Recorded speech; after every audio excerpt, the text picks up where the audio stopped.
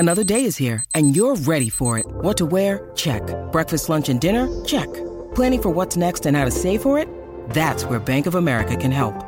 For your financial to-dos, Bank of America has experts ready to help get you closer to your goals. Get started at one of our local financial centers or 24/7 in our mobile banking app. Find a location near you at bankofamerica.com/talktous. What would you like the power to do? Mobile banking requires downloading the app and is only available for select devices. Message and data rates may apply. Bank of America N.A., member FDIC.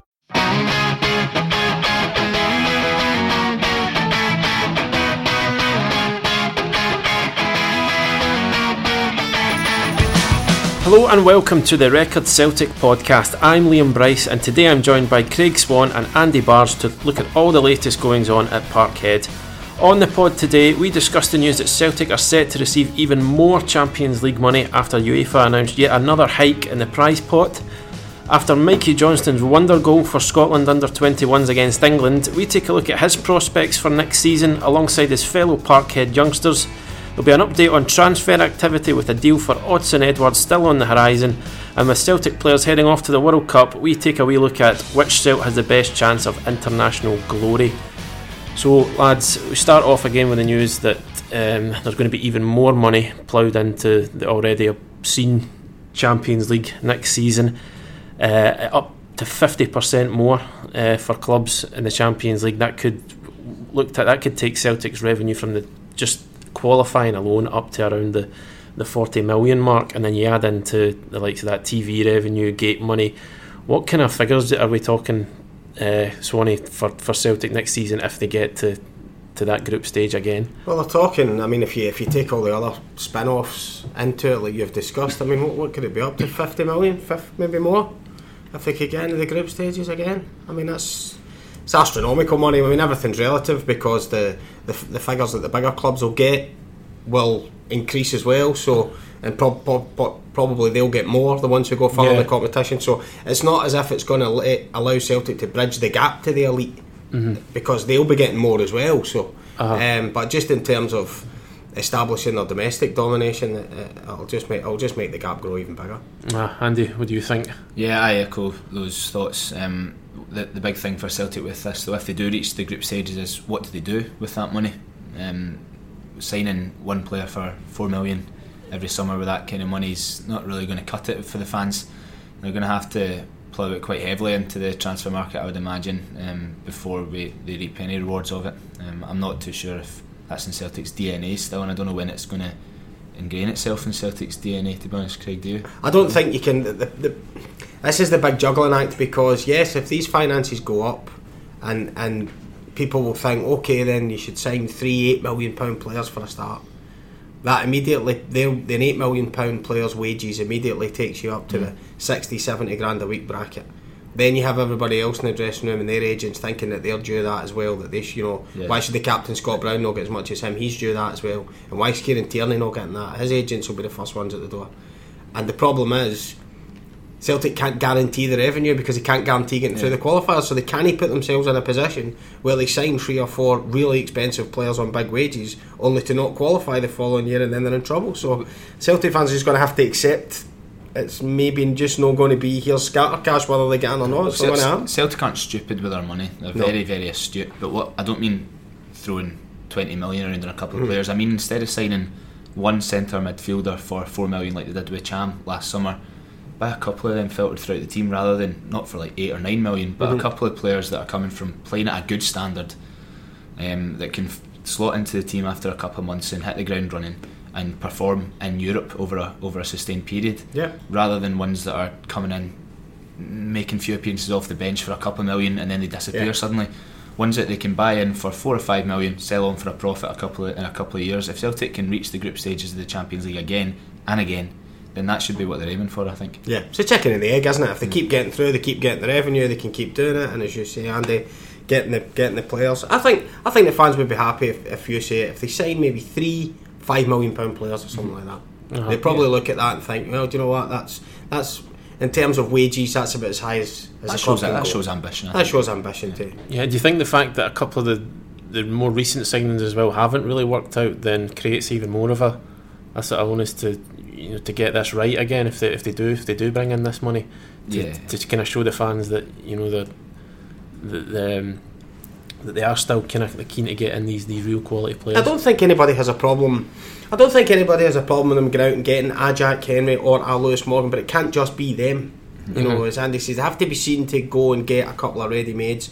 Obviously, there'll be decent money spent on Edouard, and probably another 2 or 3 of that ilk. Maybe 2 to go with him, and maybe a couple of smaller ones. I think the fans would be reasonably happy with that. Yeah. I think at this stage. If you take that away from the European perspective, a minute, you touched on it briefly at the start of this one. What does this then? You know, Celtic are so far ahead in terms of finances and resources domestically. If they're going to be bringing in even more money year on year, what does that mean for the rest of the Premiership? Is that gap only just going to keep getting bigger, do we think? Yep.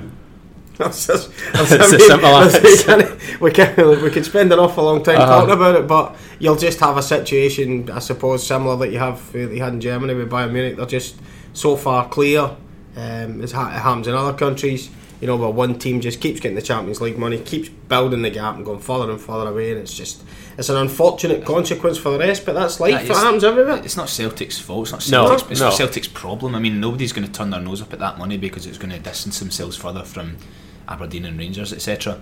But look, I think no matter what any Celtic fan tells you, I think a wee part of them will miss the days of a last minute winner towards the end of the season really meaning something, and it'll be a while again, I think, before they come around. But Celtic and the fans will accept this with open arms, the fact that if we can get 40 or 50 million in the coffers here, and it will secure us another couple of league titles to reach the 10, then bring it on. I've always argued that no matter how much finance Celtic get or have had in recent, which they've earned themselves in fairness, that they get, and how there should never be any more than 12 points between Celtic and Rangers at the end of a league season, because Rangers should be able to deal with the rest exactly the same way as Celtic do, if they do their business properly. So it should come down to 4 games, and even if Celtic win those 4 games 3 and 4-0, it should still only be 12 points, and you guys know that doesn't happen. No. You get a game where all of a sudden Rangers turn up, play really well in an Old Firm game, win 1, that's 3 points against 9, all of a sudden that's only 6 points of a gap in the table. That's what it should be. And I know this isn't the Rangers podcast, but Rangers have to stop looking at Celtic just now and look at the rest. And that's their best chance of closing the gap and giving Celtic a proper challenge. And as far as Celtic is concerned, just keep doing what they're doing. Celtic aren't going to be looking over their shoulder. Quite really, they should be looking ahead and wondering where can we get to here, what is our ambition, how do we fulfil it. They're not going to worry about Aberdeen and Rangers catching them at the moment. I think that just to top on what we're talking about, Andy and Liam, although it won't help them compete at the top level of the Champions League, I think everybody kind of recognises now that getting third in a group, getting into the Europa League, making a splash in there is success. I've heard this quite a lot in recent from old players just in the past month or so. Pat Bonner said it, Rudy Vata said it the other day. They kept looking at Salzburg in the Europa League semi-final and thinking they're not that great, they're not as good as Celtic. Now if they do build the club up to a certain size, I think the Celtic fans would like to see them go in and competing in that knockout stage of the Europa League. That's the level now.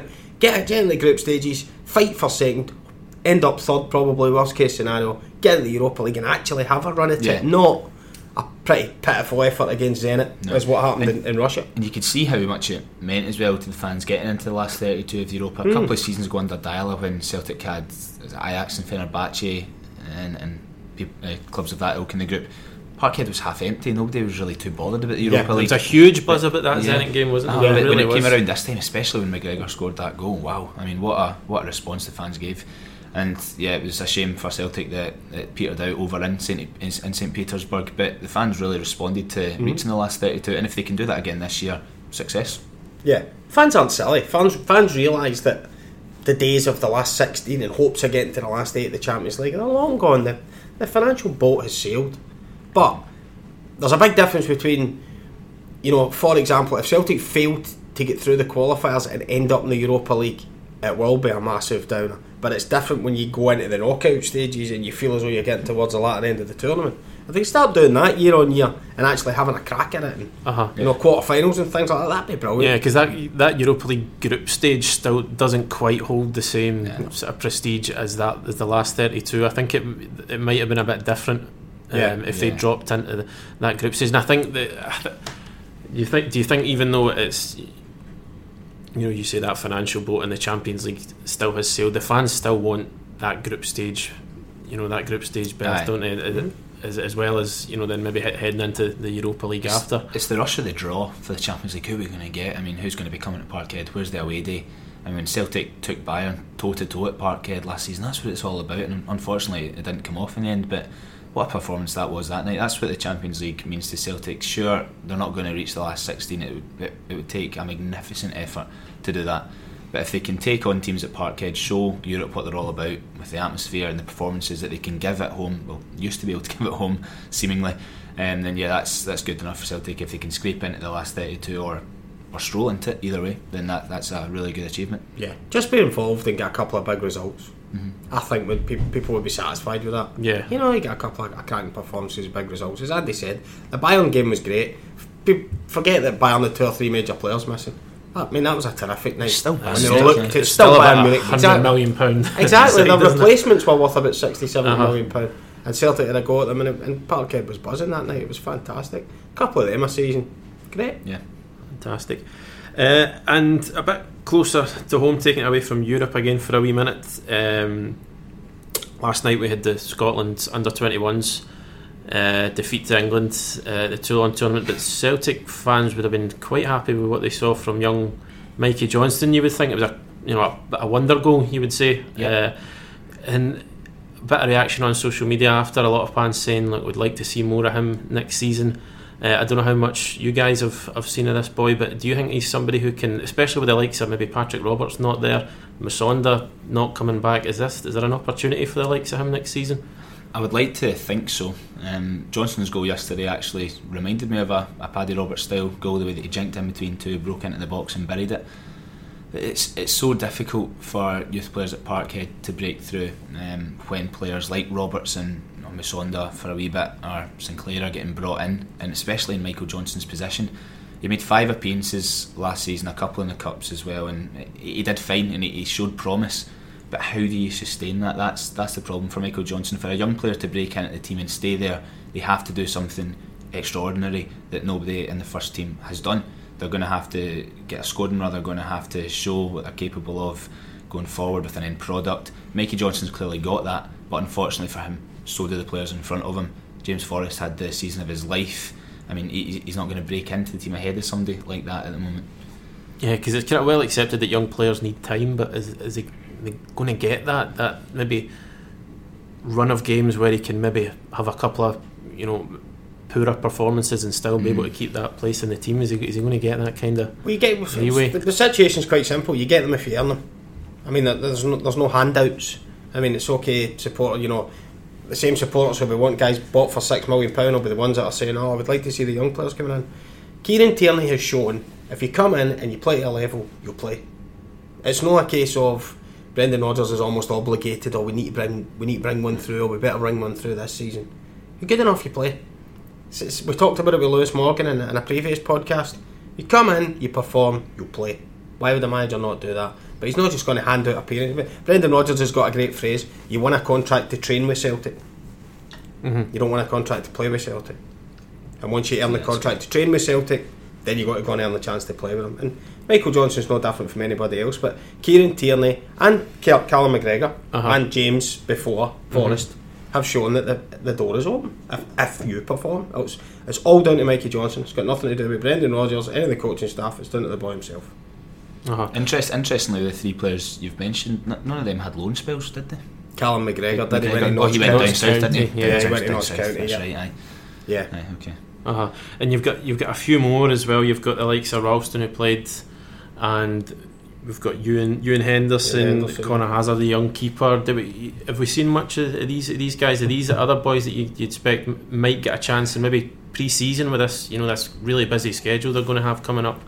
Pre-season, they'll get run-outs, but in terms of their development, what's better, making 3 or 4 appearances for Celtic in a season, or playing 30 games a season in one of the lower leagues where you're kind of taught to toughen up, I suppose, a wee bit and learn the game at a professional level rather than development level? If players like, I've got written down here, Calvin Miller, 20 years old, where's his career really going? He's got Kieran Tierney in front of him. He's not, unless he's suddenly sold, he's not going to break into the Celtic team at left back. Ralston, 19, he needs to be playing games, and whether it's at Dundee United on loan or at Celtic, if Lustig gets injured, that's what it comes down to. He needs to play games, otherwise it's just going to stagnate. He's going to go nowhere. Players need these opportunities, and I'm not sure that at the moment Celtic is the right environment for these players to get those opportunities. Ewan Henderson, you've touched on there. I thought Liam was good enough. I thought he was a right touch of class, Liam Henderson, and Rodgers just didn't fancy him, and he's been sent away to Italy, and now Serie A teams are after him. You know, things like that don't convince me that young players. Jack Aitchison, is he going to break into the Celtic team with players like Dembele, Griffiths, and potentially Edouard in front of him? He needs to play games at 18, 19 years old. Where's he going to do it? You have to be extraordinary. You have to be of a real level to come through, and that's the problem for these kids at Celtic now. That you can't just be good. It's not enough. It's not enough to get you into the first team and keep you in the first team. Look, unfortunately, Aitchison, 2 years ago now, Aitchison scored that goal.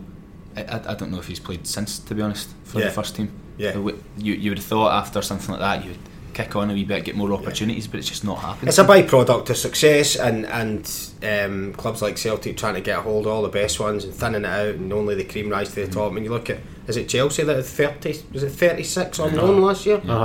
That's how it works. Chelsea's longest serving player has never played a first team game. It's like another business for the likes of Chelsea, isn't it? Yeah. There's young loans. Do you think there's clubs in the Premiership that some of these boys could go out to and do a job for? For Michael Johnson, the one that popped straight into my head is I saw a story this week that it looks like Hibs are going to struggle to keep Brandon Barker. Michael Johnson could slot right in there into Hibs midfield. Something like that would be a great opportunity for him, where he's going to play at least half the games of a season. You would think if Kelly don't manage to hold on to Jordan Jones, there's an opportunity for him there. If Kelly are interested, that kind of thing would suit him perfectly. I think a chance to play under two top managers there, Clark and Lennon as well. So you think that's the best option for the likes of him? At this age, I think for Johnson, I agree with Andy. I mean, you look at the attacking guys. I know there's some chat that Sinclair might still go, but Morgan's obviously going to be, you would imagine, going to be ahead of him in the pecking order. He's going to get a chance at least, isn't he? You know, Forrest, McGregor, Rogic.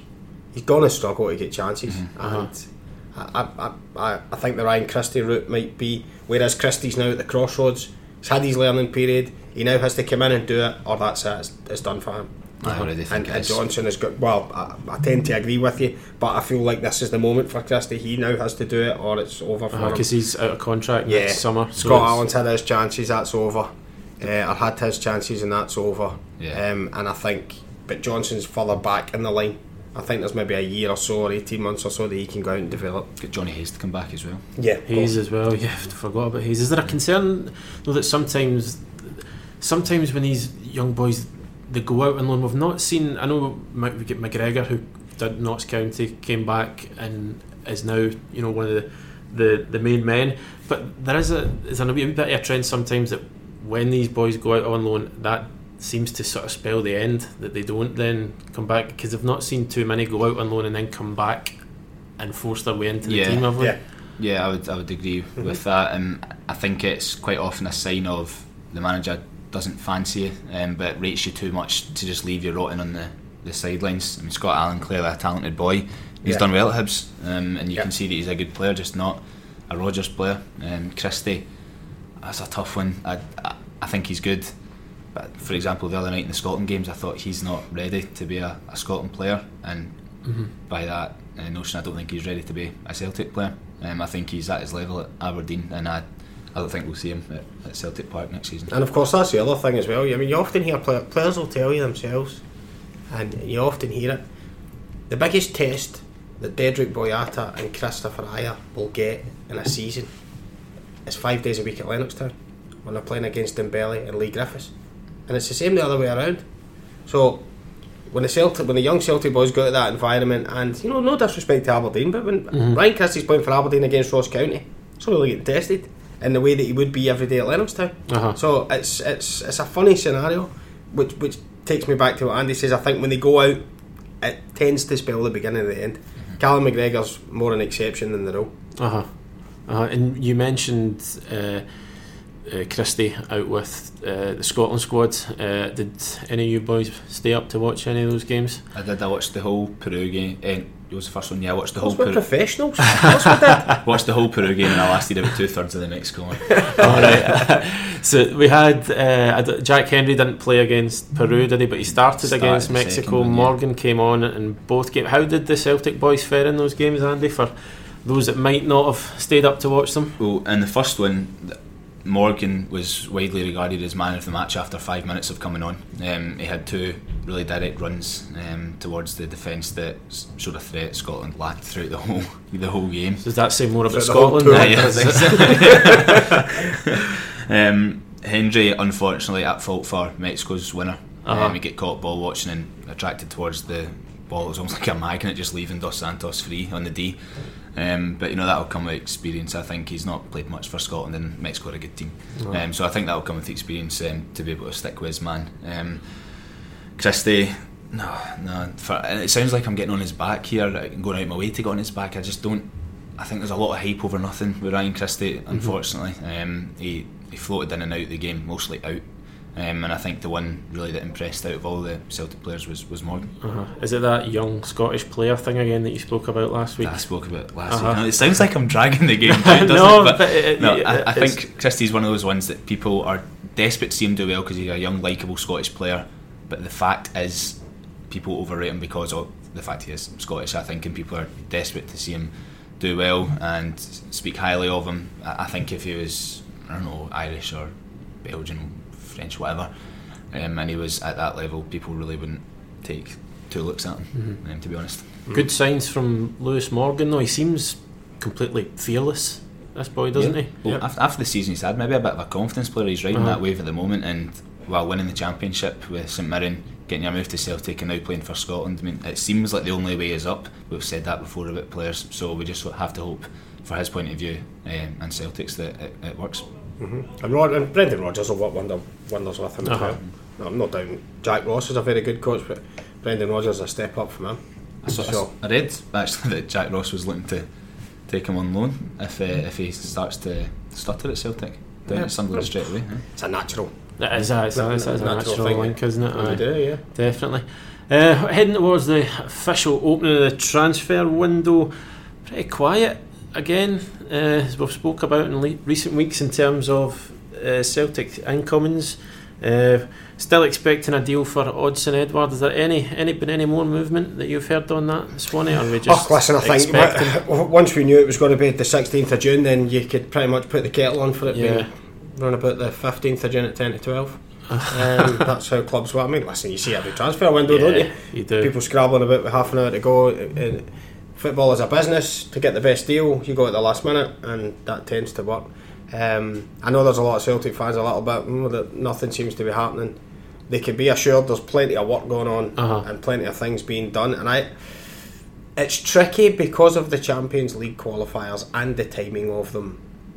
People want guys signed sharpish, and in an ideal world Brendan Rodgers wants guys signed sharpish, but I think Celtic are now at a level in the transfer market who he's looking at now. When you do deals early in the window, you're generally picking up scraps.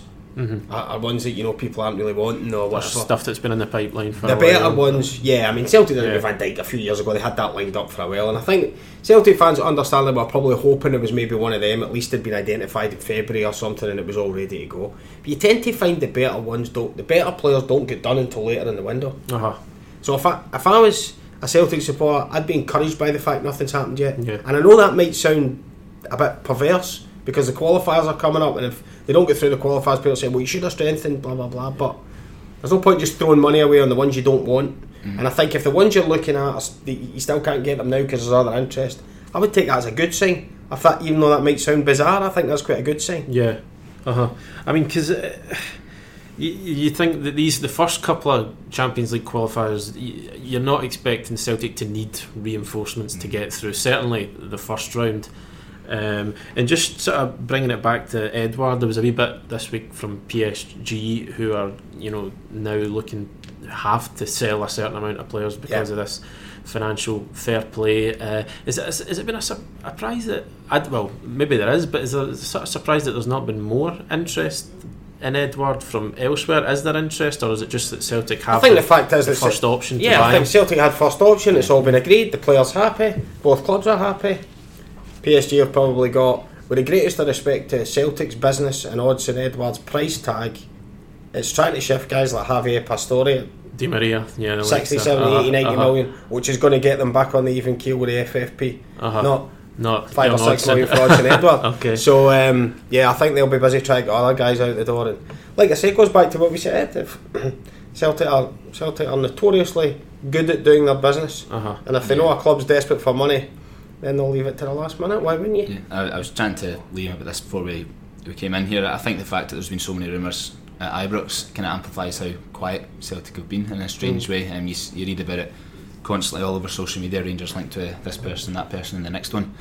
Whereas Celtic at the moment, it is quiet, and you're scrolling through thinking, right, what's going on here? But like you said, yeah, the difference is very quiet. Rangers, and the other difference is Rangers need about 10 players, given the state they were in, or the state they are in. They need to be seen to be. Whereas Celtic are looking at adding maybe one or two of real quality. It's more so you're about not going to get the same. Yeah, it's more about refreshing the squad rather than overhauling. And just had a wee look before we come on about some of the contract situations of some of the Celtic players. Now we've got a few who's quite important players whose contracts are coming to an end at the end of next season. We've got Beata, who we spoke about before, Scott Brown, Lustig, James Forrest and Stuart Armstrong. Do you expect any new deals for these guys to come up during the summer, or is that something we're looking at a bit further down the line? I think that'll be down at the player. I mean, I don't think it'll be down. Scott Brown, you can obviously take out the equation. Yeah, he's not going anywhere. Is he?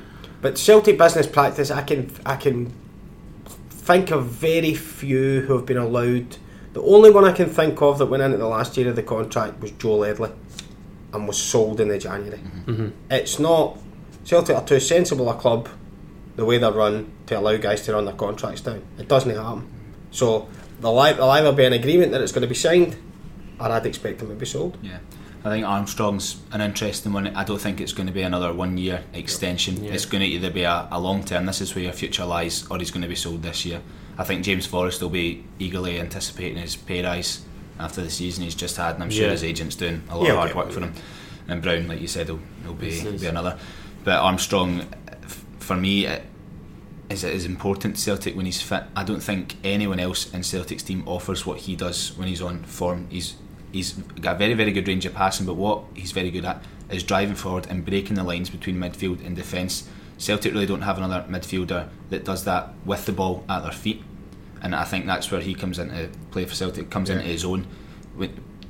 And it's the same for Scotland. I think Scotland really need to build a midfield around him, and I think when Armstrong's injury coincided with Cham's form, that was really unfortunate for him, and he struggled to kind of break back into the side after that. But when Armstrong's on form and fit, for me, he's Celtic's pivotal midfielder. I certainly think in some of the domestic games when they're a bit stale, and there was certainly enough games at Parkhead this season where Celtic struggled to score goals and break teams down, and they became a bit low tempo. I think where Armstrong let himself down last season was the Champions League games. There was a couple of the big European games where he just looked like a rabbit in the headlights, and it was really noticeable. I think one of them he got hauled off at half time. He did. And he did not perform well, and certainly the Stuart Armstrong now is not the same Stuart Armstrong of 12 months ago when everybody's saying they've got to try and get him tied down.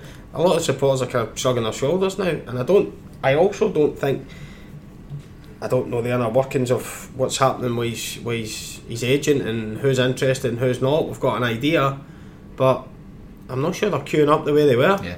And it's a bit of a tricky time now for Stuart, because whereas last year there was clubs interested and they were talking of figures of 6, 7, 8, even 10 with a year to go in his contract.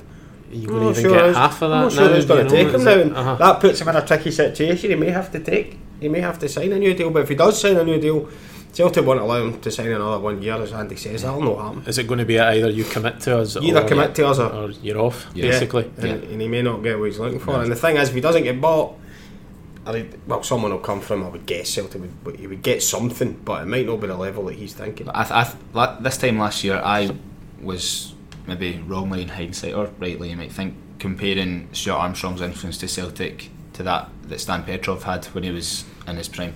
That's no unfair to you, Andy. This time last year, the way he finished last season, He was dynamite. Yeah. He was brilliant. I thought he was such a dynamic midfielder that really was pivotal to the way that Celtic played. And then now at this point, at the end of this season, people are, I think, looking at Callum McGregor the way they looked at Armstrong last season. The way that the season that Callum McGregor's just had. Yep. And luckily McGregor's under contract for Celtic's sake. I don't know where Armstrong would go. Would he go to a team? I think it would be England, but would it be a team that are battling for top 10, maybe like Leicester or Newcastle, like I think he would have got last summer? Or is he now going to be going to teams like Huddersfield or Bournemouth, or the ones that are going to be staving off relegation every year? Because I'm not sure that's a game that suits him. I think he needs to be playing in a winning team, because of the type of player that he is. A defensive team I don't think really suit Stuart Armstrong. Yeah. You could see him going to Burnley though, couldn't you? Because Sean Dyche wanted him at Dundee when he left Dundee United, and Celtic outbid him. But whether Burnley have now gone too far up the ladder for him, that's the problem. Europe now, aren't they? They have may gone beyond the level of Stuart Armstrong. I don't know. Boyata's interesting because nothing happened with that. All the vibes everybody was getting was the agents would rather he waited till after the World Cup to put himself in the shop window. I myself asked Boyata straight out before the Cup final what was happening with the new contract, and he said he was in talks and he was very happy, but it was the type of thing you would have expected Dedryck Boyata to say 3 days before the Cup final. He's not going to drop that bombshell, is he? But nothing's happened, and whether he gets games at time at the World Cup or not, I think we all suspect he probably won't. He might get the last 15 minutes of a game or something if they're trying to see, but we don't really expect him to start games. He's got a Barcelona. But if by chance he happens to play, he'll get a buyer. If you're playing in a Belgian World Cup team and you play well and you've only got a year left in your deal and you can be bought for, I don't know, single figures, million, he'll get bought. He's got Vertonghen, Alderweireld and Vermaelen in front of him, so he's not going to start. But if one of them gets injured, and let's face it, Alderweireld and Vermaelen aren't the most stable. Vermaelen has been injured. Company's half fit, is struggling. Yeah, he's struggling. I suppose it could happen. We're going to come on to it. We might as well head on to that now. Celtic players at the World Cup. We'll start off with Boyata. Just as we've said, it's not a given, but with Company struggling, he's notoriously had problems over the years. Vermaelen as well. Could be an opening there for him. So if we maybe just take the players one by one and see who's got the best chance of really making an impact at the World Cup. So Boyata, we would say maybe 60-40 against him. Boyata dependent on others. Dependent on others. I think that's the problem. But we agree that Belgium have definitely got the best chance of going far. But for me, there's only one contender about who can have the biggest impact. It's Rogic. But he's the one that will draw focus from fans in terms of what he's all about. I mean, I've got France, Peru and Denmark in his group. Australia obviously not favourites, but if he can lead Australia to the last 16 or at least influence them, we've got him and Aaron Mooy, the ex-St Mirren player, going forward. Jamie McLaren. Another Scottish link. Jackson Irvine, another Scottish link. So maybe we should support Australia. That's our team for there we go, sorted. But he's got Rogic's up against France defensive players, Kante, Tolisso and Zonzi. Big, strong guys. Kante obviously small but strong guys. If he can worm his way around them and a lot of eyes on games like that. A lot of eyes on him. Michael Lustig to me I think could have the best tournament because he's had a lot of criticism this year from the Celtic fans, and some of it's been justified because he hasn't looked the player that he maybe was the 2 or 3 years before, and he got found out a couple of times in the Champions League games, but he seems to have this influence in the Sweden camp that he's got within the Celtic dressing room. He's so popular in the Celtic dressing room. He's kind of man at the centre of everything and all that stuff. And he's really highly regarded by the Swedes. Whenever the Swedish manager did an interview after they qualified when they beat Italy in the playoff, and he basically said he's the heart and soul of this group. He is this group. And Sweden, as they showed when they got past Italy, they can dig out results. And they can be strong defensively. You could see them sneaking to a last 8. Yeah, they look maybe hardly losing a goal, and Lustig being one of the stalwarts. You could see that happening. One of those sides who they're not great to watch. No, you wouldn't be turning the TV on to watch them. There is always a team who are just, they seem to be well organised, they're dogged. they know exactly how they're going to play, and then you're right, you do generally get a team like that who sneak into Costa Rica, exactly, who sneak into the latter stages. Is he maybe has to play is it a different role with Sweden as well, because it's obviously a different setup? Yeah, he doesn't have to, the thing is when he plays for Sweden, he doesn't have to empty his possession the way he does at Celtic. You know, it's a bit more of a Walter Smith style Rangers, where the full-backs thought the halfway line was the edge of the cliff. He doesn't go buccaneering forward or rampaging around the back of James Forrest, leaving himself open to being counter-attacked. Yeah, they're more about their shape, responsibility in the ball. They're more solid. No final product necessary. Yeah, so he's like, I think Lustig probably have a good tournament. He's going to be tested though. Germany, Mexico, and South Korea. It's like a bit like a Champions League group in terms of players he's going to be coming up against. Royce, thankfully for him, no Leroy Sané. That'd be some matchup. But Royce, Draxler, Heung-min Son, Carlos Vela, these are top quality players Lustig's going to have to stop. On the evidence of his performances for Celtic, can he do it? I don't know. But like Swanee said, Sweden are a resolute team, and they showed against Italy that they can grind out results, and I think the bit of a club mentality that Scotland have tried and failed with. I should suppose caveat that by saying it's probably the worst Italian team in I've ever seen, but they still got the job done. And Gamboa as well, chance for Celtic fans to actually get a look at him and see what he can do. Well, he's a national hero, isn't he, Gamboa? Because he was part of that squad the last time, and those guys are all weighted to the heights but he'll probably do it. Again, he's popular amongst his group. He'll play. He's seen as one of the senior guys. So he'll probably be alright. Why not? The Costa Rica coach asked Rodgers to give Gamboa a bit of a run out towards the end of the season, which was firmly ignored. And he's still finding his way into the squad. Similar to Sweden, I think it must be about a club mentality. Is if you've shown you can do it in the past, it doesn't matter what your current form is, you'll be in.